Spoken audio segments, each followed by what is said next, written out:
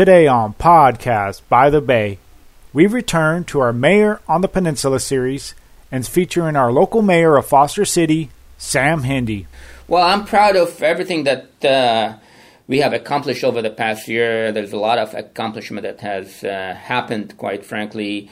We had a balanced budget. First and foremost, we have been still one of the safest city in the country to live in, and always voted one of the best places to live as well. We have great staff here. We have great fire and police that continue to provide us the best services possible. Who discusses many of the issues affecting Foster City, including feedback on some of the traffic solutions, like the no left turn on East Hillsdale, and also the hovercraft, and also his perspective on how to work with the school district to move forward with the Charter Square School project. I want to work very closely with the school district to see how we can assist them, whether financially, whether in any other way, form we can. Because at the end of the day, we share the same goal with them, provide our kids with the best education possible. All coming up on today's episode of Podcast by the Bay. Stay tuned. Podcast by the Bay is brought to you by Highway Soul Productions. Check us out at highwaysoul.com and in conjunction with Liberty Realty. Liberty Realty, serving the peninsula and surrounding areas since 1986 for all your real estate needs. www.liberty-realtyinvestments.com. Remember to subscribe and download our podcast on iTunes, Stitcher, or wherever you get your podcast. You can contact Podcast by the Bay by their email at podcastbythebay@gmail.com. And now, another Podcast by the Bay.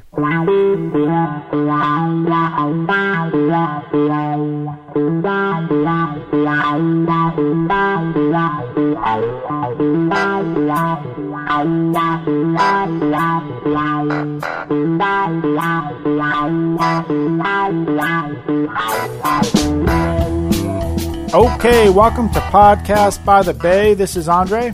And this is Patrick.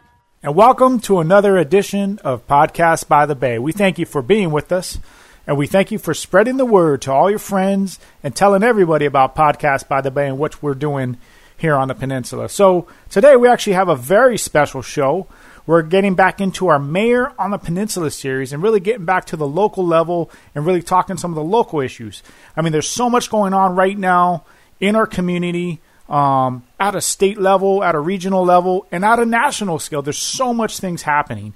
And so we are very pleased to actually get back down to the local level and really talk to some of the local mayors that are here on the peninsula, really talk about the issues that are affecting us all. So, Patrick, our first up is our local mayor, Sam Hindy of Foster City. And so, Sam, we've actually spoken with him previously, and so we're actually pleased to actually speak with him again. So, Patrick, you got to go talk to Sam. You met with him. You know him. So to give us a little bit of background about Sam and just about the interview.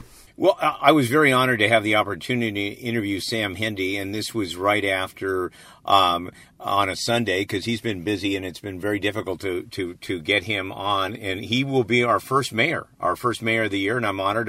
Obviously, many of you recognize my name. I ran for city council in Foster City, and my campaign people and people that supported me, I greatly appreciate it. All the support that I was given, and it was a tight race. So I want to thank the audience out there, and I want to thank my campaign people. They did an outstanding job, especially the committee that I put together.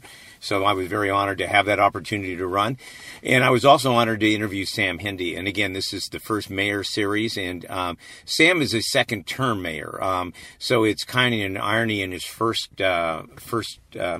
term running that he's actually been mayor twice. It is very unique in the respect that on the peninsula, there's only one other mayor that usually has had guaranteed a second term, and that's the San Bruno mayor too. So I wanted to move forward with that, and I think it was kind of critical. They were talking the same issues. I've been following the council the best I can, and I was kind of trying to mirror and talk to Sam on some of the same issues that were driving the campaign. One was we were talking about getting the levy on time and on budget. And I think that the current council seems to be going that direction. So I'm excited for the council. Sam we discussed, as concerned as we all are in the Bay Area, going over budget on that. So I think they're moving forward in the right direction on that.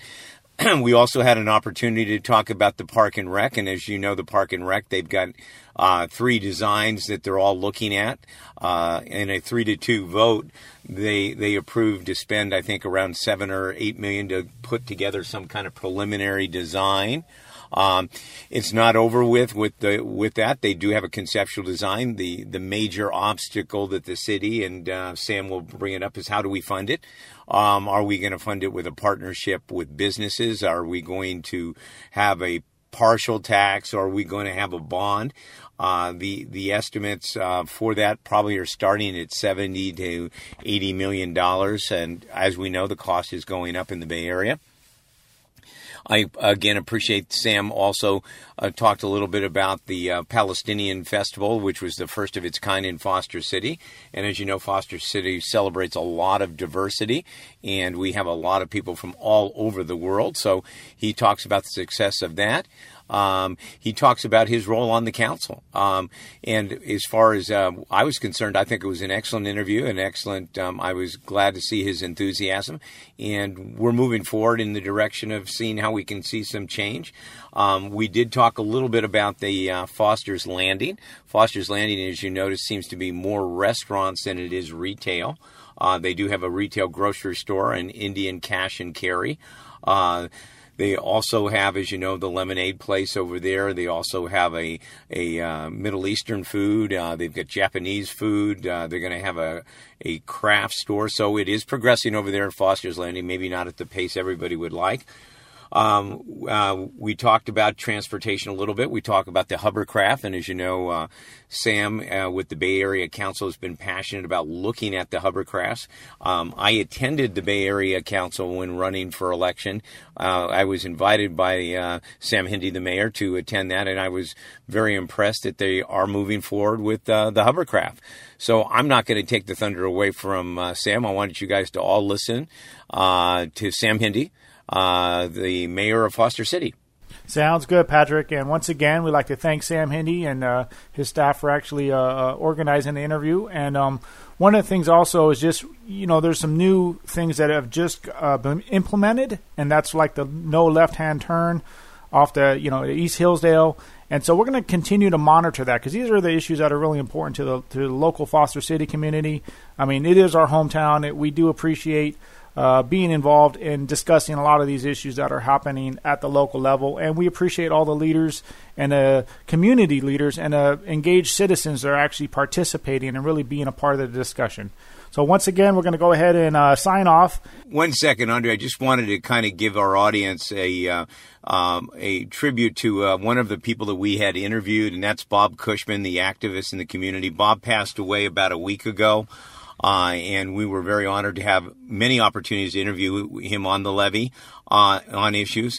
Bob was well versed on subjects, and not everybody agreed with him, but we appreciate the contribution that he has given to Foster City, and we pray for his family, and we hope for a pleasant journey for Bob Cushman, a dedicated citizen in Foster City who made a difference. We definitely would like to thank Bob Cushman, and we definitely wish his family and everybody much condolences from Podcast by the Bay. He always was an engaged participant, somebody who always discussed the issues and had a lot of different perspectives on the issues. And I think it very helped. Actually, it actually helped the community understand these issues from different perspectives. And we appreciate all the time that he actually had spent with us here on Podcast by, and you can actually go back and actually hear those interviews if you actually would like. So once again, we're going to go ahead and sign off. And if you have any questions, you have any feedback, please reach out to us at podcastbythebay@gmail.com. If you have any feedback or questions, you can always reach us on Twitter and at Podcast by the Bay as our handle, or on Facebook, facebook.com/Podcast by the Bay. And you can always listen to any of our interviews 24 hours a day, 7 days a week on our podcast site. And we're actually on Spotify now. So we're on iTunes, Spotify, Podbean, wherever you get your podcast, we're on there. So with that, signing off, this is Andre. And this is Patrick. And we'll catch you on the next time of Podcast by the Bay. Stay tuned. We're live. Welcome to Podcast by the Bay. Today is Super Bowl day, and I have the honor of interviewing the mayor of Foster City, the town I live in. Sam Hindy this is his second year as mayor for the city of Foster City. He's in his first term. This is his third year. Is that right, Sam? Fourth year. Fourth year. Okay, Sam will be up for re-election. Welcome to Podcast by the Bay, Sam. Thank you, Patrick. Pleasure to be with you as usual. Okay, listen, I noticed in the Daily Journal, and I had an opportunity because you invited me to the Bay Area Council on the hovercraft. There was a featured article in the Daily Journal on the hovercraft. Why don't you tell the residents and the people in Foster City what is the hovercraft and what is going to take place possibly in the peninsula here? Absolutely. Thank you for that question. And I had the pleasure of having you join us, Patrick, at the Council of Cities meeting where we had 20 cities in San Mateo County. And we had a presentation. Our guest for that evening was the Bay Area Council and Hover California, a company that probably looking at building hovercraft here in the Bay Area. The hovercraft ferries are extremely important, and I believe they have the potential of having significant impact on our transportation and mobility issues that we are facing here in the Bay Area. And I think also more importantly, the hovercraft, if implemented, has the potential of addressing some of our housing challenges in the Bay Area as well.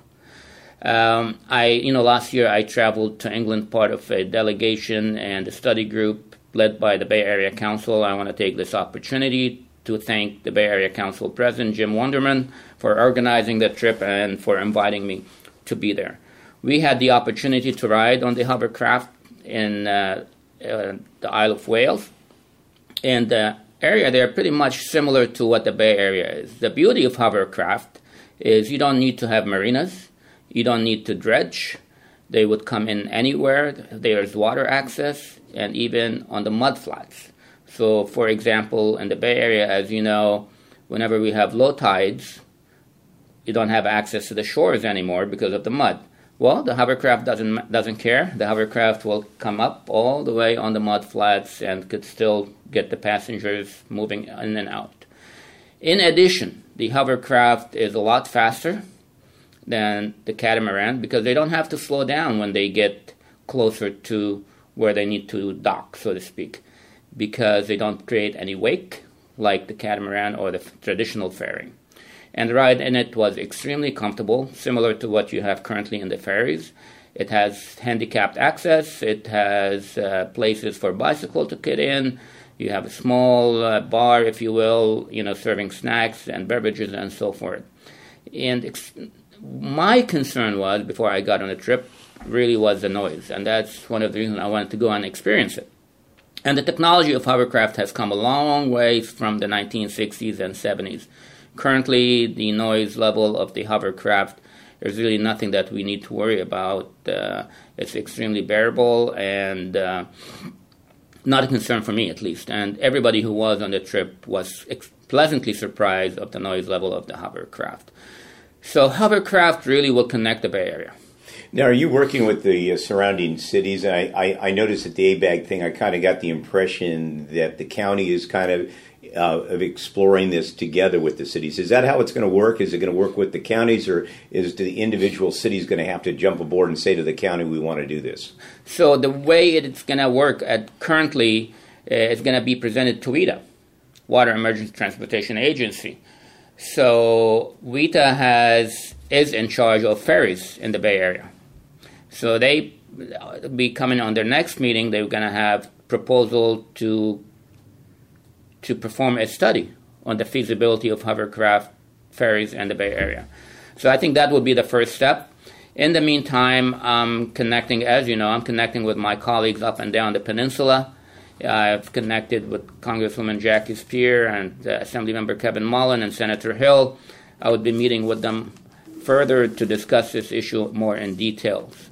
I think this is really an exciting opportunity for the Bay Area to address. Well, I was excited to see the video and excited to see that this is starting to come to fruition. So I think that's exciting. What's your prediction? Is this a 2-year, 5-year? How long do you think we're going to we're not trying to hold you to it. When do you think we're going to see the first hovercraft out there? Oh, that's a tough question to answer, Patrick. I wish I could give you that answer. But I could tell you those who are involved in this initiative are moving at full blast, and we're not going to be wasting any time. We will be knocking at doors. We will be holding meetings. We will be holding conferences to get this moving as fast as possible. But these kind of projects, obviously, they take time. They take years. How long? It's really not easy for me at this point to answer that question. Well, this is the first time since I interviewed you last year and that we have the post office. So I want to congratulate all that worked so hard diligently to get that post office. As you know, we probably had a lot of naysayers that didn't think it was going to happen, but whatever way you did it, I appreciate that, and I think the residents are very excited about it. Close to the post office, I wanted to talk a little bit about Foster Square. I'm excited to see that we've got a lot of new businesses going in there, predominantly restaurants. So, I mean, that's exciting for the diversity. I think we have an Indian cash and carry store that's coming in. We've got a Japanese place. We have a Middle Eastern place. We have, but one of the themes that I'm hearing out there, and is we don't see very much retail. Do you foresee any retail happening there, or is this going to be Food Square? Well, retail is pretty challenging. I mean, the retail environment, as you know, has changed over the past few years. Most of us shop online, and the retail model has really changed. It is not viable for most places to have a retail, and you could see that even in an area as robust as Burlingame.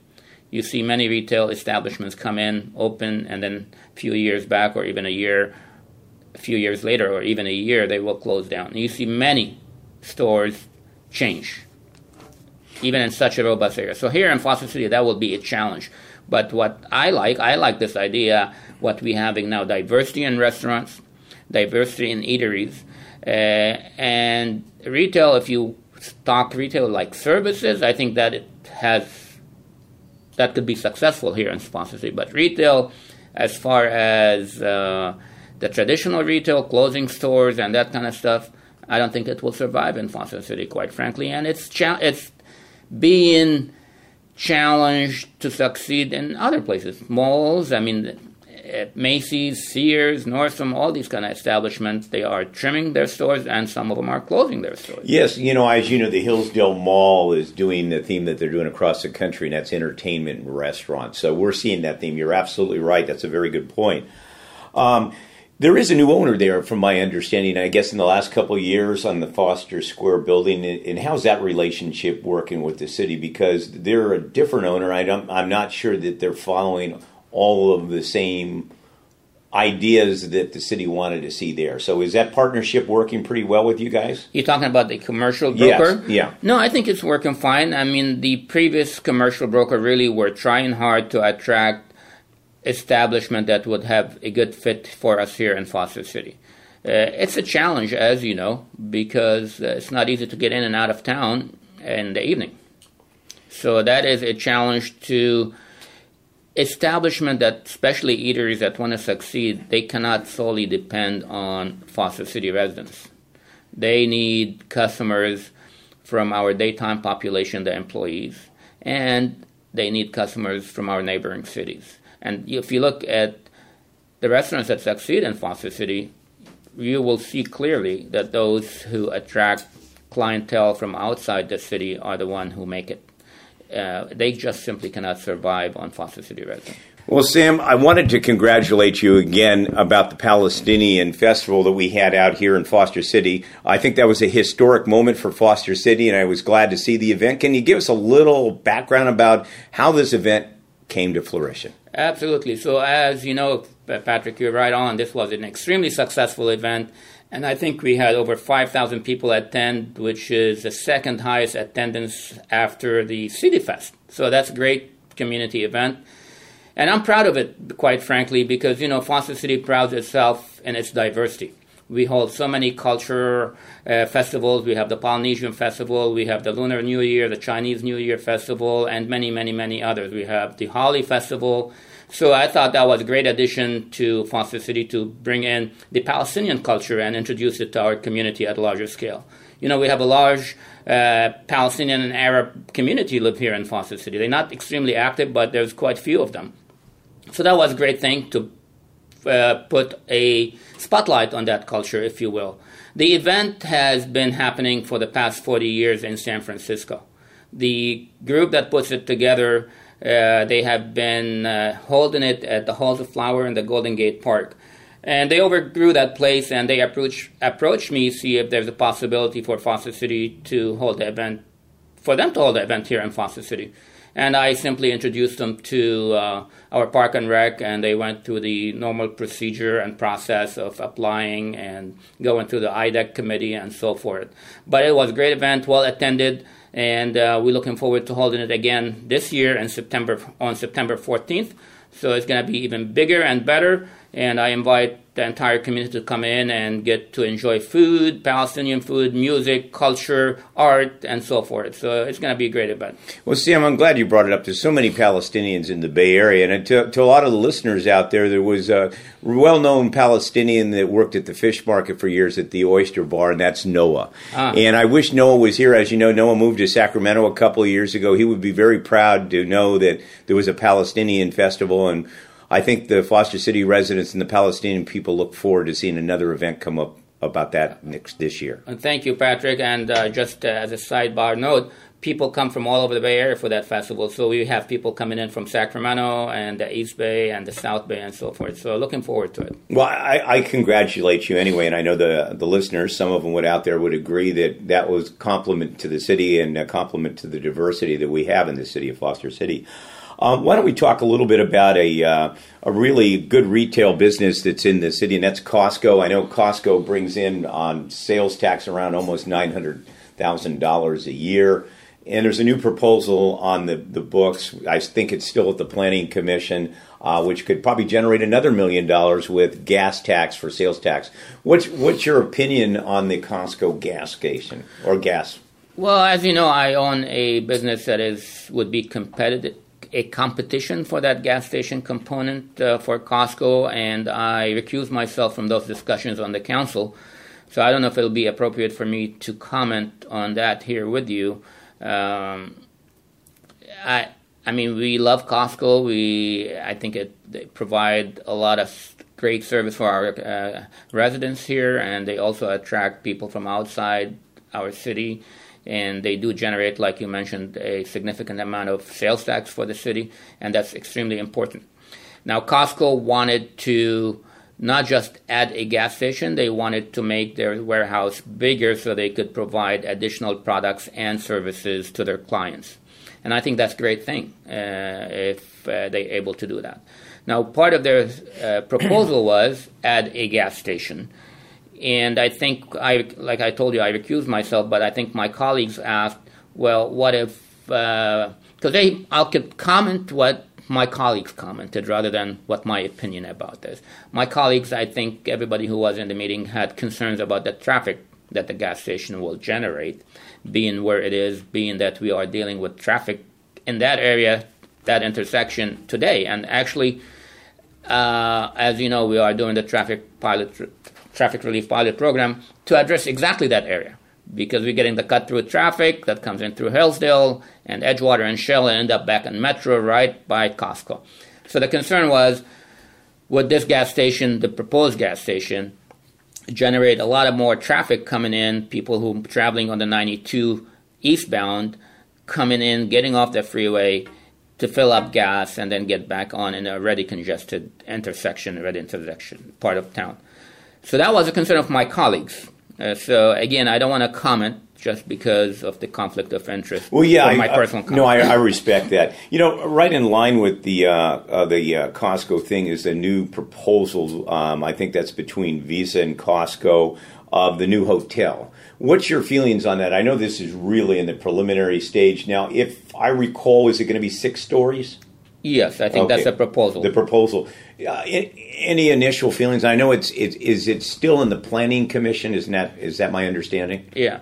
Well, what basically happened, they came to the gatekeeper as to whether as a council, the gatekeeper, for those who don't know, is simply given the applicant some feedback whether this is absolutely positively not a go with this council, or is it something that the council will entertain when it comes in. The idea is if this is absolutely no way this will be considered, so the applicant doesn't go spend time and money on plans and on applications and so forth, it's not going to pass.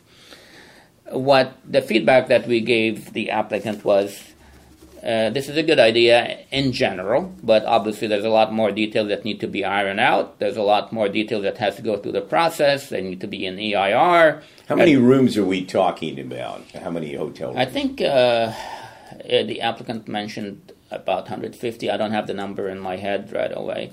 But what good about this hotel, what I like, is it's going to be like a boutique hotel, if you will. It's not going to have those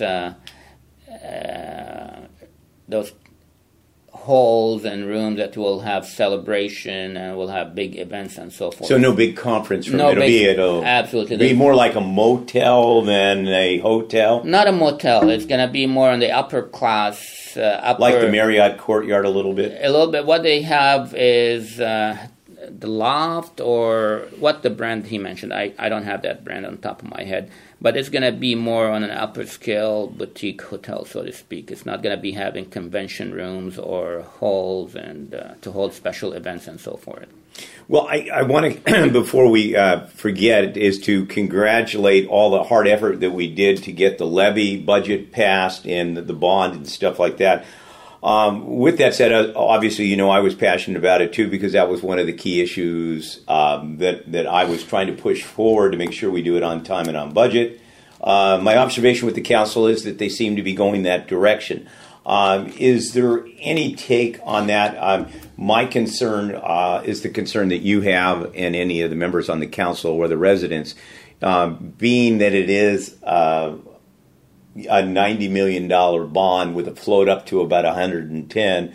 Do you think we're going to come in on budget on that? I know right now I was reading the council voting. There seems to be a direction to do exactly what I thought we all should do, and I think council did too, is to push forward to get something so we can get it moving on time and on budget. So any insight that you may share with the people out here? No, I mean, this is really my concern, and I think my colleagues' concern is to make sure that this remains on time and within budget.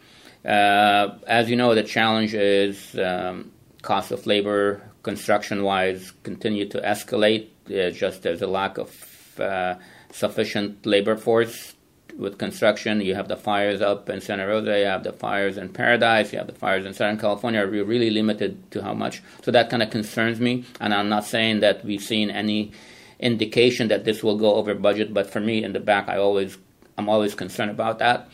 Another thing that concerns me is with the steel tariffs that the president had put on steel. This project will have a lot of steel, so that kind of concerns me as well. But speaking with staff, they still believe that we are within budget, so that's the information that I have. I have concerns, personal concerns, but speaking with staff, they kind of telling me that we should be within budget. When do you think we'll break ground on that to actually start the construction on that levee? So we are currently in the permit process. We submitted to all 4 agencies that will issue permits, and we are anticipating that would be within 6 months we will have the permits. Right after that, we'll put the RFP, and the RFP probably should take like 3 months, and then right thereafter we will award the contract and we'll start. So you're looking at 7 to 8 months to break ground.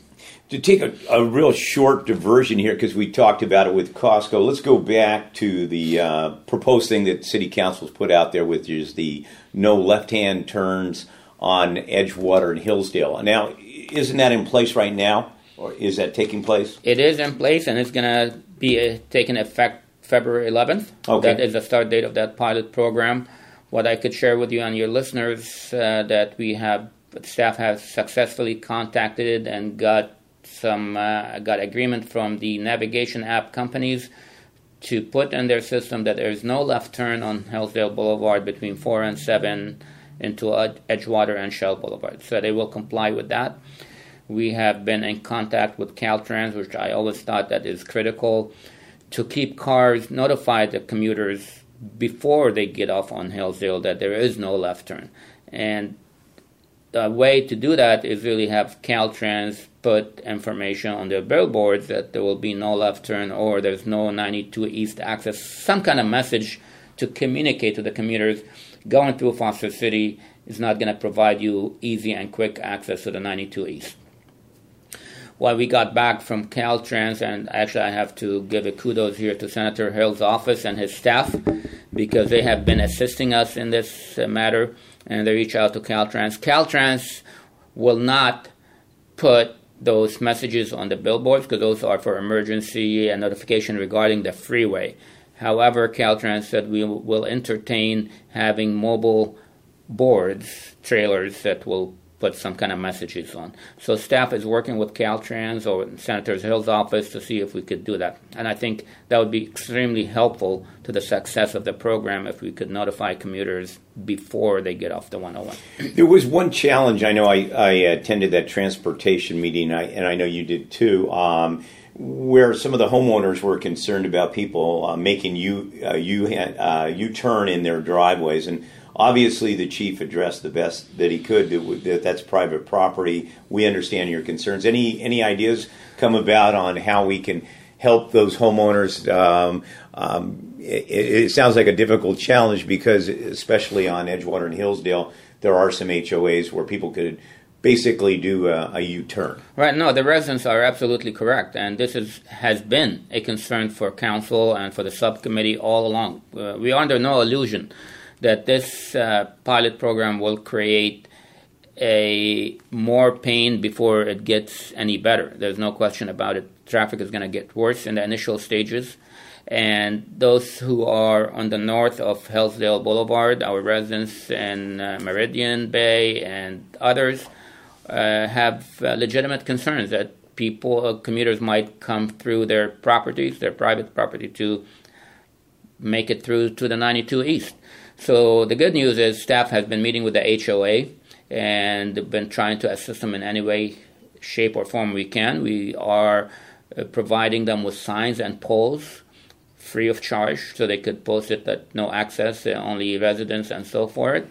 And we are working also on trying to get a black and white police car in there also to discourage people from getting through and obeying the sign rather than just keep going. It will be a challenge. I mean, that's why it's called a pilot program. We're going to have to be monitoring this constantly, and we will adjust. It's not static. It's going to be a fluid program to where police and staff, public works will be constantly monitoring this program. And if anything needs to be adjusted, we will adjust it. If it needs to be, for some reason, terminated, it will be terminated. Well, it's going to be interesting because I know that in talking with some of the officers, and no one in particular whose name I'm going to, one of the more challenging things is during those hours, I guess, between 4:30 and maybe 8 o'clock, there's sometimes road rage. So it's going to be interesting. Hopefully that the message gets out. We don't have that thing, and that it's a success, and that we can put it. I think we want to thank Bob Fitzgerald. I think Bob Fitzgerald was the gentleman that said no left-hand turns off of Hillsdale and Edgewater. So it's going to be interesting, and I wish the program to be successful. No, absolutely, Patrick. And I want to also second your thanks to Bob Fitzgerald, former mayor, council member. That was his idea for quite some time, and he did not give up, and he continued to bring this to council members until it got traction that it did. So yeah, thanks to Bob for that. Well, I think another thing that's a really concern, and it's been in the paper a lot, and I know council just on a 3-2 vote, it was an interesting vote, on the proposal to go a little bit further evaluation on the rec center. And if I'm correct, I think it's a $7 to $10 million range. Right. You might give the viewers, I know there's 3 proposals out there. If you choose to tell us what proposal you're in favor of, that's great. If you want to reserve comment, that's okay too. Why don't you give them an idea of what the proposals are? Right. So actually, the council did vote on the proposal. Well, although 2 council members did not vote on bringing the $7 or $8 million line item on the budget to be discussed during the budget session, but all 5 of us agreed that we are in favor of the conceptual design that will have an outdoor beer garden and cafe and kind of outdoor food, if you will. The other proposals that were considered by the city council and were requested from the consultant, one was the idea of trying to bring Hill Barn Theater to be part of that complex. And I was in favor of that, quite frankly, in the beginning, in the earlier stages, because I thought it would bring a lot of benefit, not just to Hill Barn, putting it in the center of the city, but also to that recreation center. It will make it a vibrant area. But with that proposal, there are challenges, like in every other proposal that there was in there. The biggest challenge was you're going to need to require a whole lot more parking if you would to bring the Hill Barn Theater, and that would take a lot from our open space. So that would have a real impact on how the rec center today would be. Well, maybe let's be creative. If we get the Hill Barn to move over, why don't we use that as a parking lot over there? Yeah, I mean, but Hill Barn wasn't Hill receptive. Barn. I think they wanted to keep that property for themselves, but regardless, I think it wasn't the best fit. And this is not just my opinion. I think all 5 of us were in favor of that proposal that will have a beer garden and some kind of outdoor food at the rec center. What you asked about the 7 and 8 for architectural design budget, it's really we're not approving the architectural design.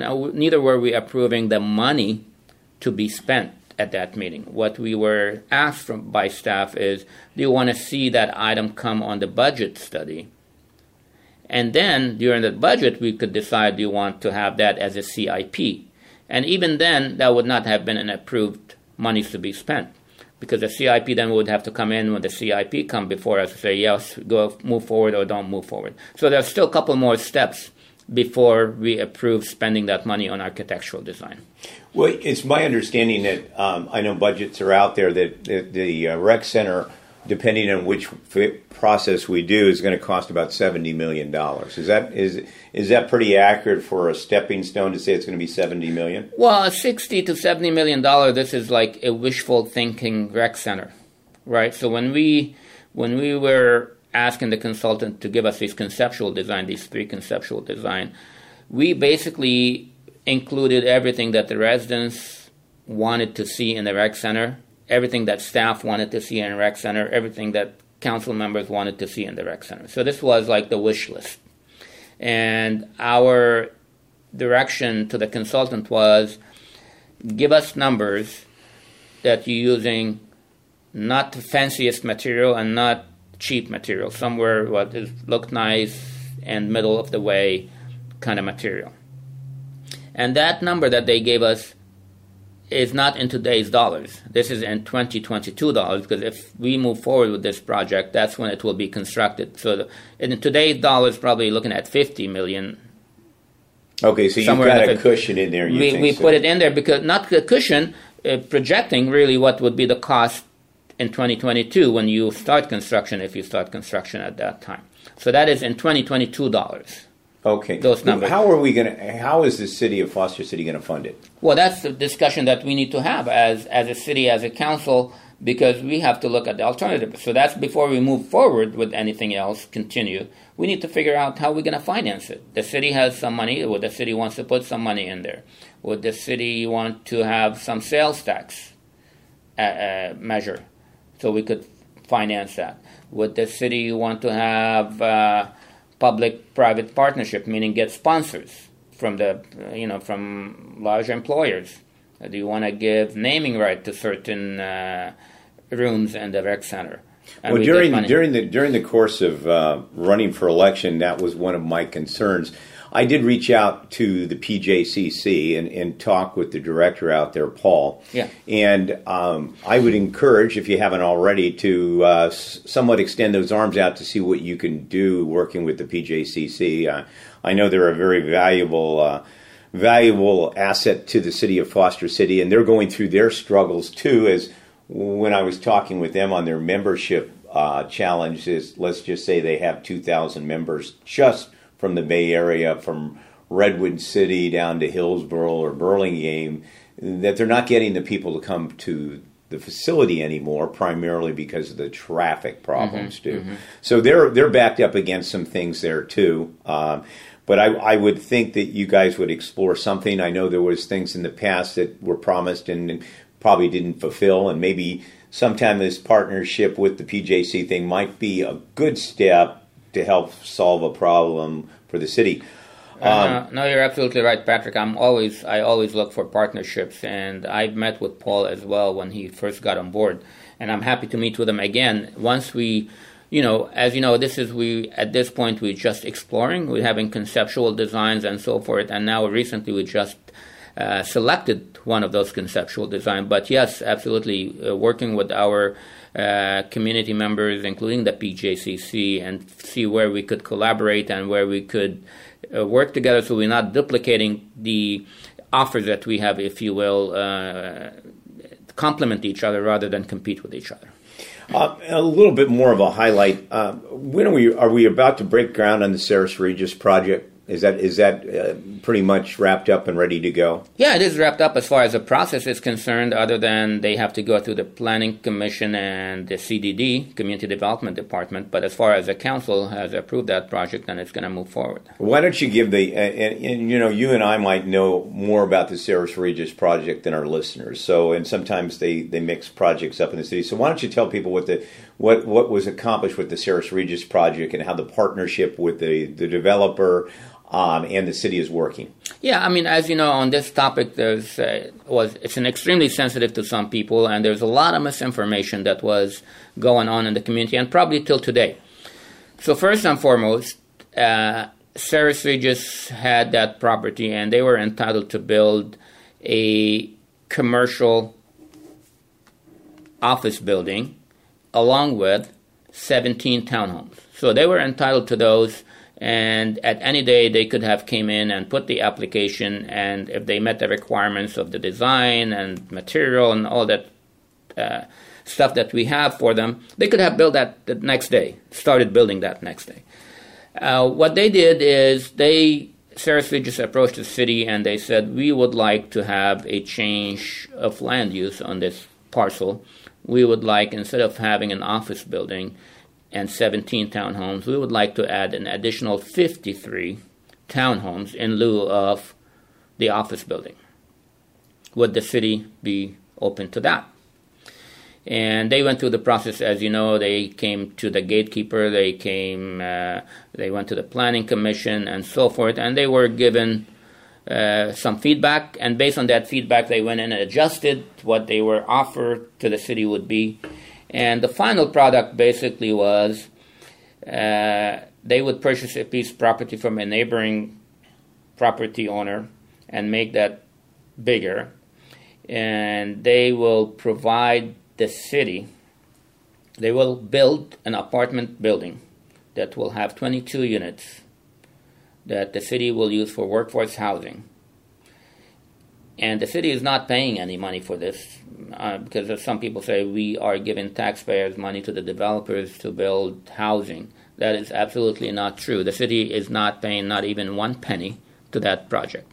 What the city will have the option of, after that project is completed, Ceres Regis will build their 70 townhomes and they will build a apartment building for 22 units. The city will have the option to purchase that apartment building, 22 units, for $7 million. At that time, the council will come and say, yes, we want to buy that for $7 million. Or if not, then it will go back to BMR regular, as it would go like every other property that we have in the city. So at $7 million to buy 22 units in the Bay Area, I don't know where you could do that. You know that. You are in the real estate business. So that's a great deal for our city. That's a great deal for our workforce housing. That is a great deal for our community. Having people who serve us in the city day in and day out to be living among us, I think that's a great plus. the challenge of continue to attract and retain employees continue to get harder by the day. Every day it's extremely hard.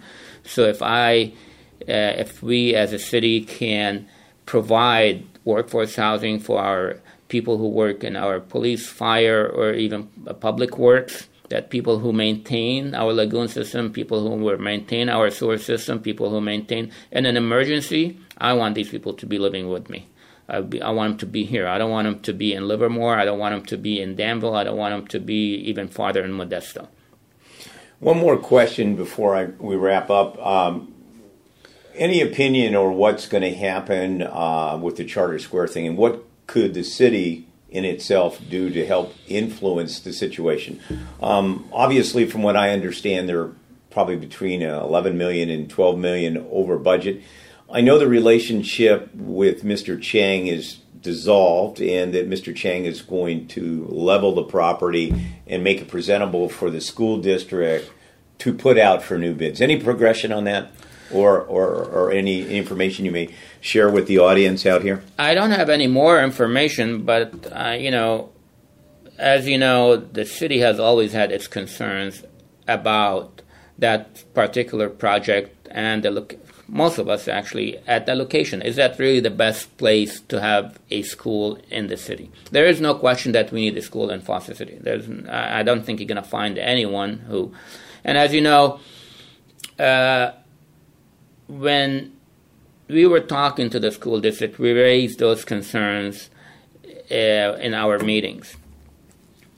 And quite frankly, the school district decided, and they're right, they decided, no, this is the best place for it, and this is what we want to do, and the law allows us to do it, therefore we're going to continue to do it. And as you know, Councilmember Perez, on a personal level, he challenged the school district, particularly on the issue of not putting the project for bids, and he predicted that this transaction, because there is no cap on how much the owner of the property, the owner-developer of the property would come asking the school district. And sure enough, it seems like he was right.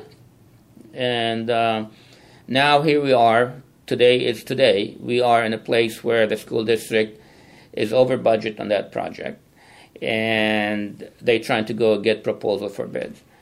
I hope they are successful, but I want to try to see what we as a city can do to work with the school district to help them build a school in Foster City. Because this is really the intention, right? They want to build a school, and we believe there should be a school, and we want to work with them and figure out how we could push this forward.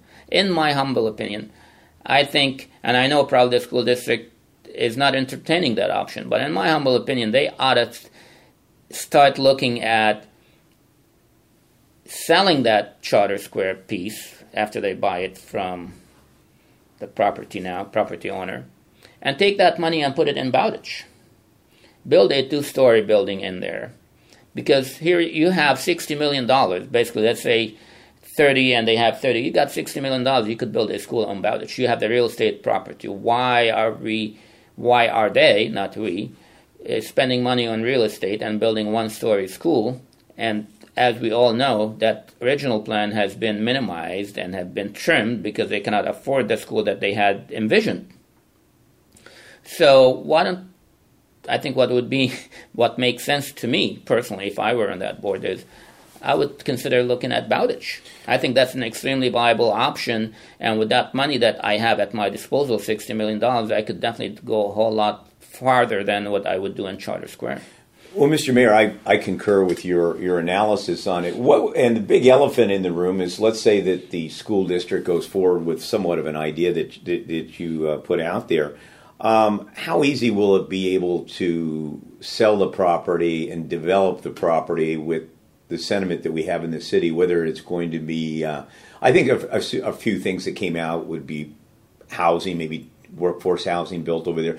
What do you think would actually be able to get through the city council or the planning commission to be built out there? Now that pretty much we're just talking land value out here in Foster City. So I think your astute observation is probably agreed by a lot of people out there. that we need to work with our existing campuses and expand that narrative more than put it on a property that right now is basically inadequate, under budgeted, and won't fulfill what the obligation was with the school district. Yeah, I mean, I that's really a very interesting point that you raise, and that's where I say, if the school district is willing to engage us in this, I would like to see how the city could help and assist, because at the end of the day, these are our children and these are our kids. We want to provide them the best facility possible. Bowditch currently is not in a good shape, and we want to provide them adequate classroom. We want to provide them adequate teachers. We want to provide them all that stuff. That's not in our jurisdiction. That's in the school district. But I want to work very closely with the school district to see how we can assist them, whether financially, whether in any other way, form we can. Because at the end of the day, we share the same goal with them, provide our kids with the best education possible. Well, I want you to continue to talk to Rico Medina, the mayor of San Bruno. Obviously, they're talking about Crestmore, of taking the existing campus and making teachers housing. And they're also talking about it in Daly City at the old Ceremony High School. So it's going to be interesting to see how it comes out. Before we finish, is there anything on Podcast by the Bay that you are real proud of that you want to talk about in a minute or so? I know we've covered a lot of ground here in a short period of time. Well, I'm proud of everything that we have accomplished over the past year. There's a lot of accomplishment that has happened, quite frankly. We had a balanced budget. First and foremost, we have been still one of the safest city in the country to live in, and always voted one of the best places to live as well. We have great staff here. We have great fire and police that continue to provide us the best services possible. Yes, we do have our challenges with traffic, and we will continue to address those. And I think the hovercraft and the traffic relief pilot program, hopefully those will have a significant positive impact on our community. I want to take this opportunity to thank you, Patrick, for your Podcast by the Bay, to provide your listeners with diverse points of views, people from different backgrounds, different opinions, and that's really what a healthy democracy is all about. Well, on behalf of Podcast by the Bay, Mr. Mayor Sam Hindy, we want to thank you for taking the time, especially on Super Bowl Sunday. My pleasure. Now it's party time. Thanks.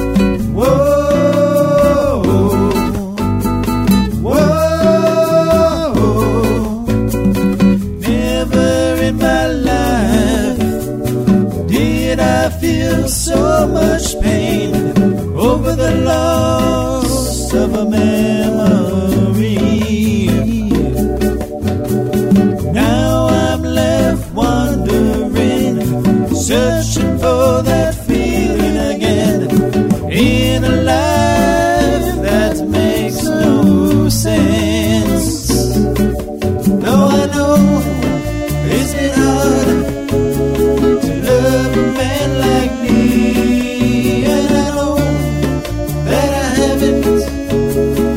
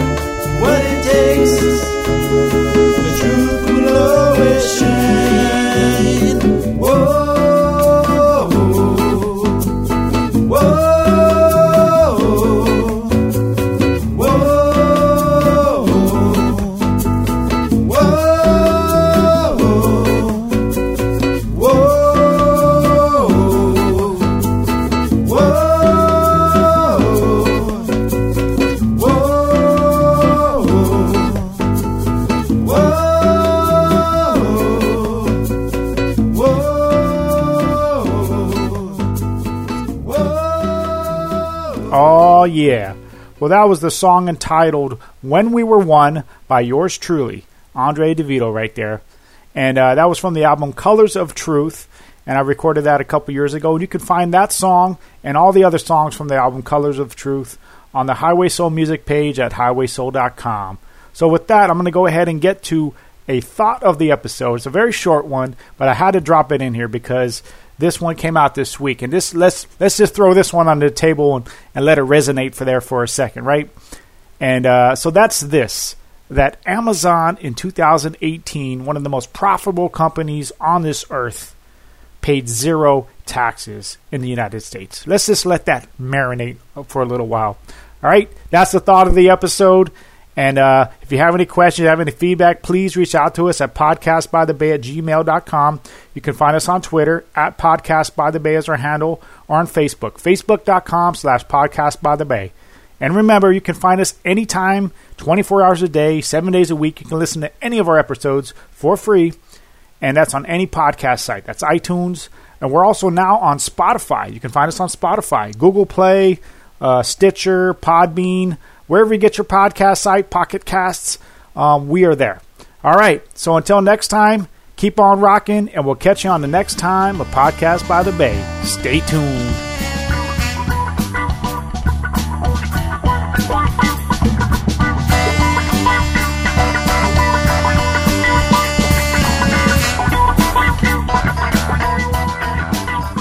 Thank you for listening to this episode of Podcast by the Bay. Podcast by the Bay is brought to you by Highway Soul Productions. Check us out at highwaysoul.com and in conjunction with Liberty Realty. Liberty Realty, serving the peninsula and surrounding areas since 1986 for all your real estate needs. www.liberty-realtyinvestments.com. Remember to subscribe and download our podcast on iTunes, Stitcher, or wherever you get your podcast. You can contact Podcast by the Bay by their email at podcastbythebay@gmail.com. All material is property and copyrighted by Podcast by the Bay, but does not necessarily reflect the views of Podcast by the Bay.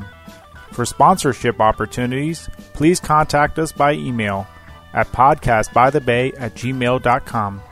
Stay tuned.